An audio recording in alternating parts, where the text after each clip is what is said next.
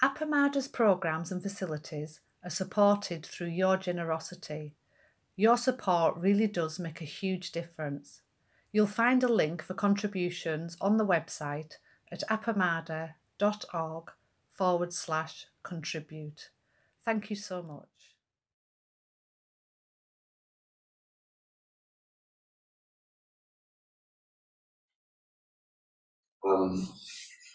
So I want to continue to reflect and to invite your reflections on vowing.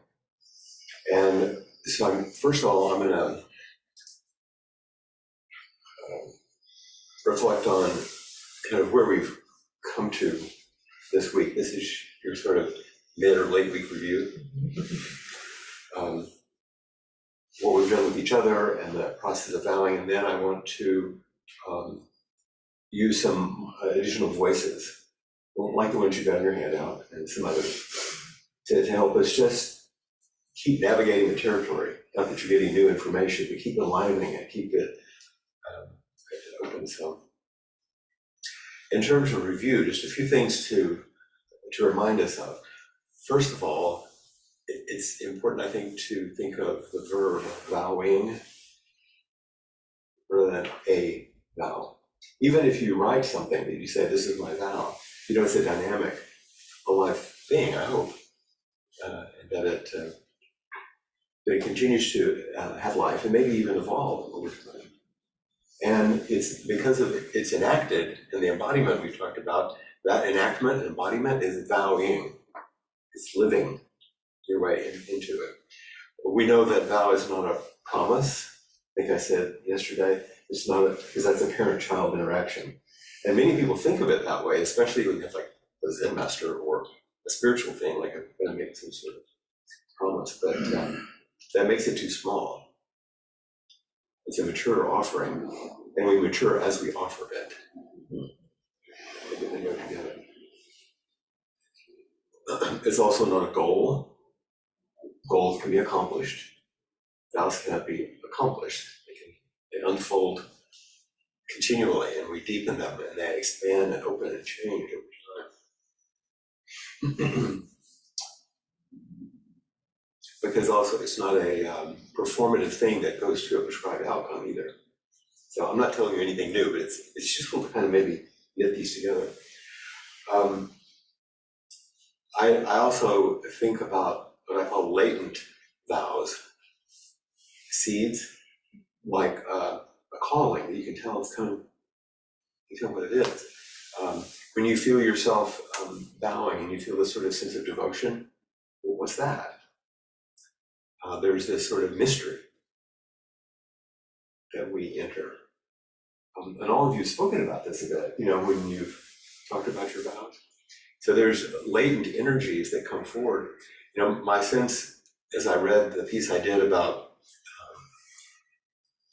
as a little boy coming from a strictly religious home, there were wholesome aspects of that and unwholesome aspects.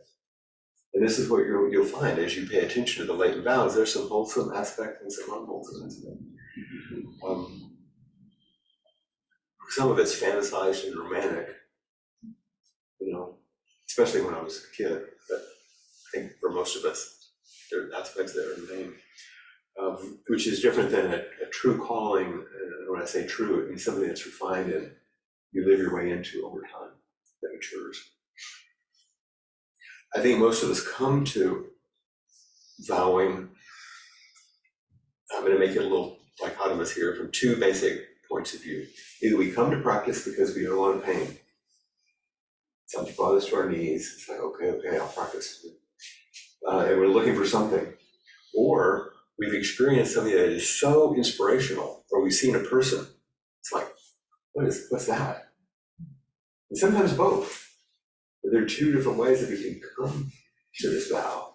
And not just from some pain or suffering, and not just from some elevated, romanticized thing either, but true inspiration and true difficulty, I think, come together. This is true for most of you, somewhere or another. Or just some deep question, which kind of sits in the middle there. These things began personally, but they extend outwardly and deeper. This is bodhicitta, awakened. And these vows are basically energies. They're dynamic energies that flow. Ultimately unfulfillable, but they sustain us and accompany us through life. Another thing that we haven't spoken about much, but Torei Zenji pokes at, vows are risky.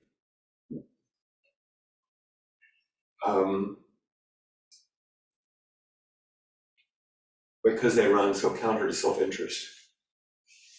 What you risk is the idea of yourself. There's a balance of idealism and realism in it, but it's a kind of a risky business.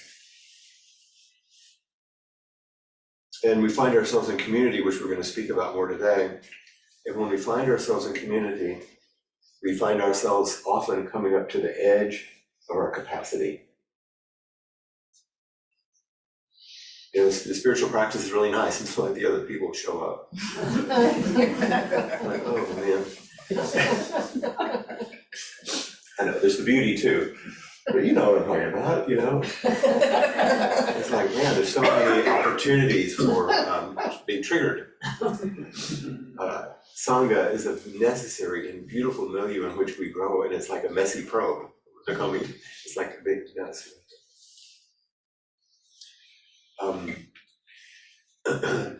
Vows also are an act of restraint. Because we choose certain things, that means we don't choose other things. Right alongside this vast potential, because it opens us to vastness. It's a little bit of a paradox, But that's sort of like in the paramitas. It requires discipline if they're to be sustained. You remember my definition of discipline, remembering what you want. And it takes some courage sometimes in that risky thing. My definition of courage, you may have heard. It's like a little formula of courage is commitment plus doubt plus action.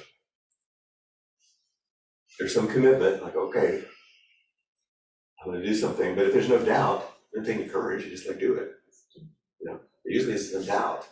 And then action, because if you don't take the action, it's like a good idea, and nothing happens. So this is part of the aspect of vow as well, I think. And to make them explicit and clear, like we've been working with, and in the Jukai ceremony, you take precepts, it strengthens them. And to share them, to make them public, you don't have to land on it like, okay, I'm sticking with this and I'm not changing my mind. No, but to make them explicit really makes them. Here's a quote from Norman Fisher about this act of vowing. He said, vowing is like walking toward the horizon. You know where you're headed. You can see the destination brightly up ahead. And you keep on going toward it with enthusiasm, even though you never arrive there. As the Talmud says, and Kim has reminded us, it's not for you to complete the task, but neither are you to ignore it. This is interesting tension. So in that spirit, I want to just share a few things. Part from Wordsworth, William Wordsworth, and some from contemporary teacher, student of Joko's, Ezra Bayda. So in Wordsworth, some of you know the Prelude was an autobiographical journey that he took in his writing. It's a little bit like some of what you've heard from Peg, it's semi-autobiographical in some ways. The subtitle, The Growth of People's Mind. It was written between 1799 and 1805, and has 14 books. It's a lot of pages. And he describes the growth of the poetic mind and soul in 7,883 blank line verses.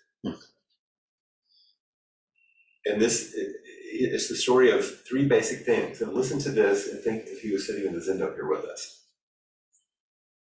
The story is the account of the growth of spirit, the development of awareness, and the evolution of a sensitive mind. Sound familiar? Like, that's very interesting. It's the longest poem of Wordsworth's career. And, and a little sidestep. In 2 years of retreat in the UK, because there are sanghas there that I'm great and fortunate to lead, we rented a house called Broad Howe in the Lake District, and on property that Wordsworth owned, and did retreats there for 2 of the years. So I'm gonna share something here. Okay, that's good enough. We'll go with that. It's not gonna transition like I like. Bowing. Okay, that's Josh and Trudy walking the Lake District. And so this last year, in some of the areas that we particularly love, we're gonna go back to Norman Fisher's quote. He said, "Vowing is walking toward the horizon. You can see the destination brightly up ahead. Broad Howe is in those trees. You can see the house.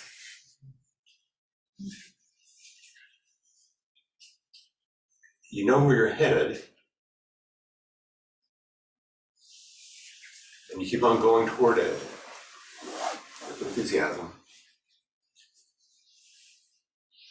Even though you never arrive there, it's like a stream, it just keeps going. And what you arrive at is, of course, intimacy. That's the front yard. And in the spring, that's what we sit with.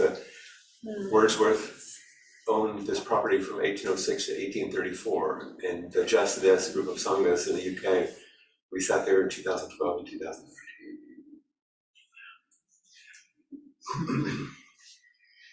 A piece of his writing that sparked this was from this larger, huge poem. There's a piece called Summer Vacation.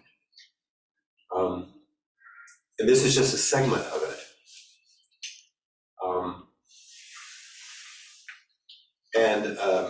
Maria, can you read that? Can you see it to read it?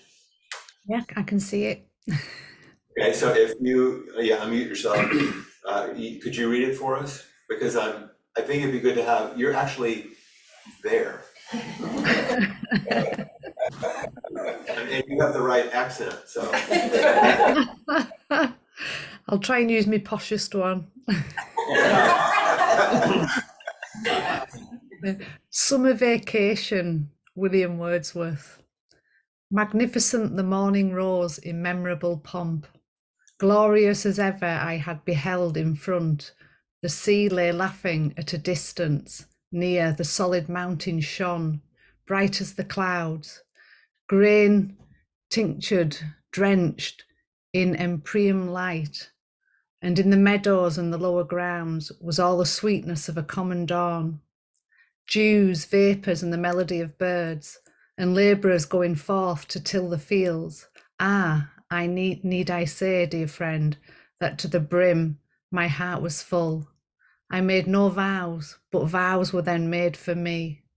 Bond unknown to me was given that I should be, else sinning greatly, a dedicated spirit. On I walked in thankful blessedness, which yet survives. Thank you. There's a couple of words in there that have fallen out of the English language. Grain tinctured means scarlet. And empyrean light means heavenly. The solid mountain shone bright as the clouds, grain tinctured, drenched in empyrean light. It's quite beautiful. You have to understand that Wordsworth was disaffected from his family, and he lived with his uncle and grandparents, and his uncle insisted in a harsh way, they were kind of not so nice to him, that he should take a vocation at the Church of England and become a priest. And he knew that wasn't what he was called to. And so they'd been at a party all night long in the Lake District, and he was walking home. And as he walked home, magnificent the morning rose in Memorial Pond. glorious in there. And the laborers were coming out, and there was, that image is actually in Derbyshire, not up in the lakes, but one morning when I was walking on the moors there. And he realized as he was walking with his heart full, I made no vows. Because he felt himself called to go out as a poet and not what his family wanted him to do. I made no vows, but vows were made for me. You get that now, don't you? Bond unknown to me was given.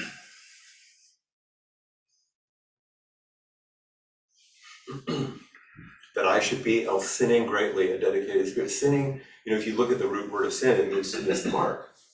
To not do what we has to be most people. A dedicated spirit. And then I love that. On I walked in thankful blessedness, which yet survives. So it's always been an inspiration to me. And sharing this, Clayton gave me back once a piece from another part of his writing. Lines written a few miles above Tintern Abbey. And I want to say a couple of things about this. Because this is a place that he loved, that he'd gone away from, and he was returning. This is a place I've loved, and I've gone away from, to which I'm returning. And all the things that move in that, and the move around vow. And I don't know if it will be possible, you might want to, could you read it, Joel? Can you see it? I can't see it that well. Okay, great. I would ask about that. I'll be happy to read it. I just thought, he's also gone, but you're another voice. And since I'm reflecting on it for myself, I'll read it. This is just one little piece from this. But think about we're coming here now, like Abamana is now. That time is past. And all its aching joys are now no more. And all its dizzying raptures.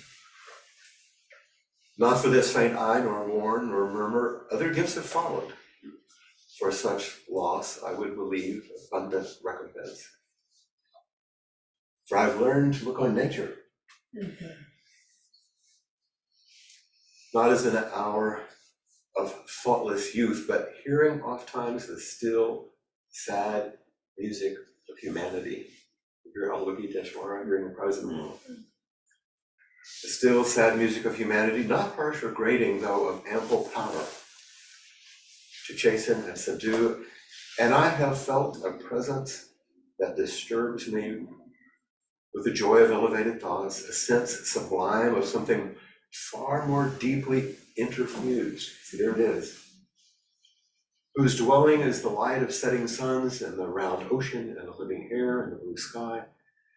In the mind of people, emotion and a spirit that impels all thinking things, all objects of all thought, and rolls through all things. It's all a little bit like Dogen there. Therefore, am I still a lover of the meadows and the woods and the mountains, and of all that we behold from this green earth, of all the mighty world, of eye and ear, both what they have created and what perceive, well pleased to recognize in nature and the language of the sense the anchor of my purest thoughts, the nurse and the guide, the guardian of my heart and soul, of all my moral being. It's an unusual language, I know, but I hope that you get the sense of it, and I appreciate you calling me to this piece in the past. So the last line is all my moral being or all my mortal being? I may have copied it wrong, I don't know. I think it's mortal. Yeah, I think so too. Yeah. That's my recollection. Sure, I think that's right. So, my reflection on this is far less romantic, of course, it's not that, but you can hear all these pieces. The past is the past, You hear the cries of the world. There's this emergence of a request, inmost request, of something far more deeply interfused, is dwelling. It's the light of the setting. It's like it's the hall of nature, and we're talking about embodiment here, as well. Emotion is spirit that impels all thinking things, all objects of all thought, and rolls through all things. This is Buddha nature.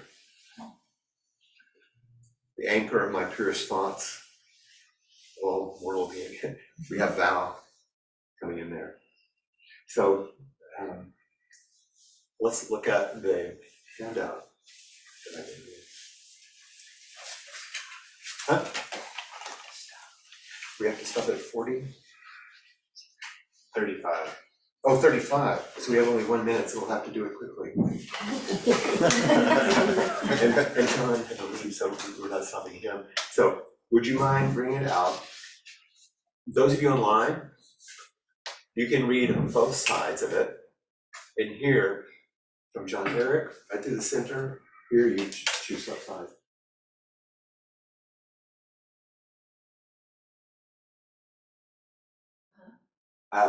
Read Torei Zenji's Bodhisattva Vow. Everybody up here, read Ezra Bayda. Okay? And everybody online, you read both, because you're supposed to be listening to us. Okay? Ready? So we're going to start with Torei Zenji. All of you together, back there, begin.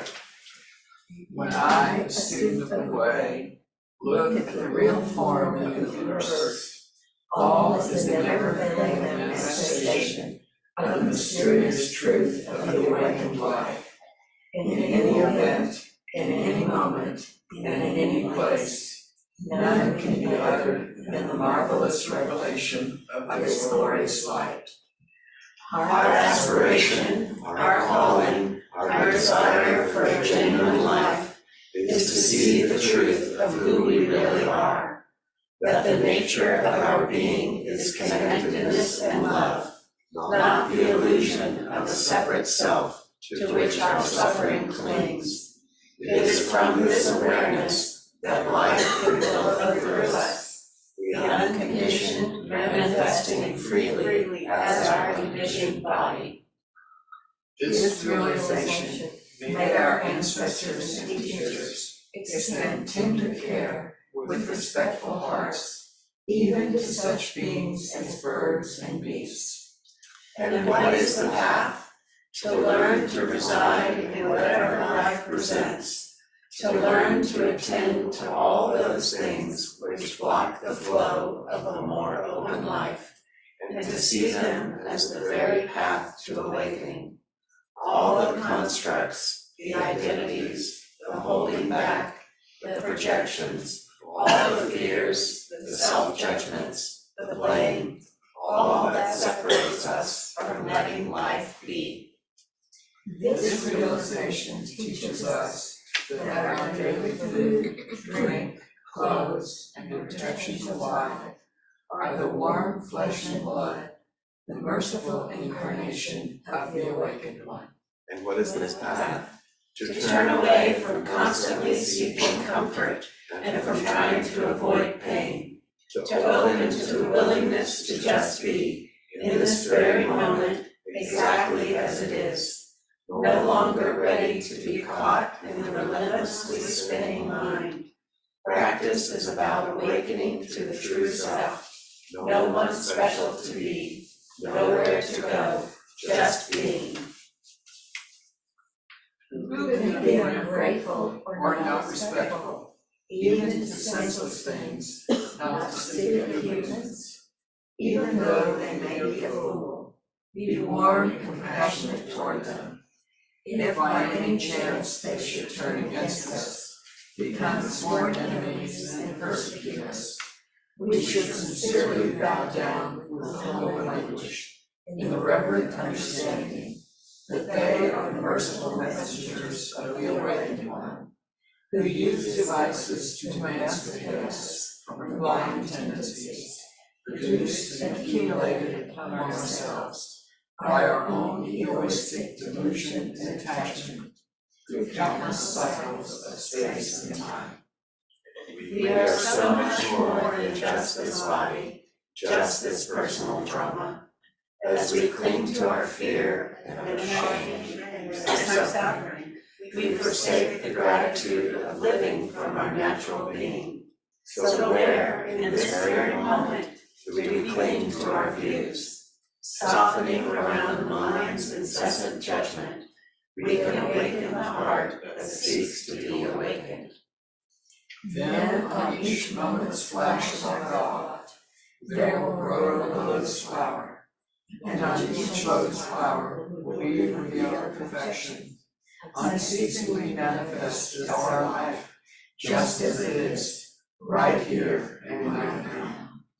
And when the veil of separation rises, life simply unfolds as it will. No longer caught in the self-centered dream, we can give ourselves to others, like a white bird in the sun.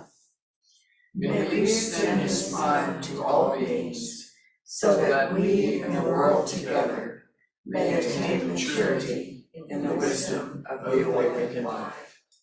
Time is fleeting, don't hold back, appreciate this precious life. That's quite a conversation, huh? And it's something that you could return to. But going through it and voicing it together, you realize, oh, you can see how these teachings are helping each other. And now we have to do service, and I appreciate your indulgence to finish that.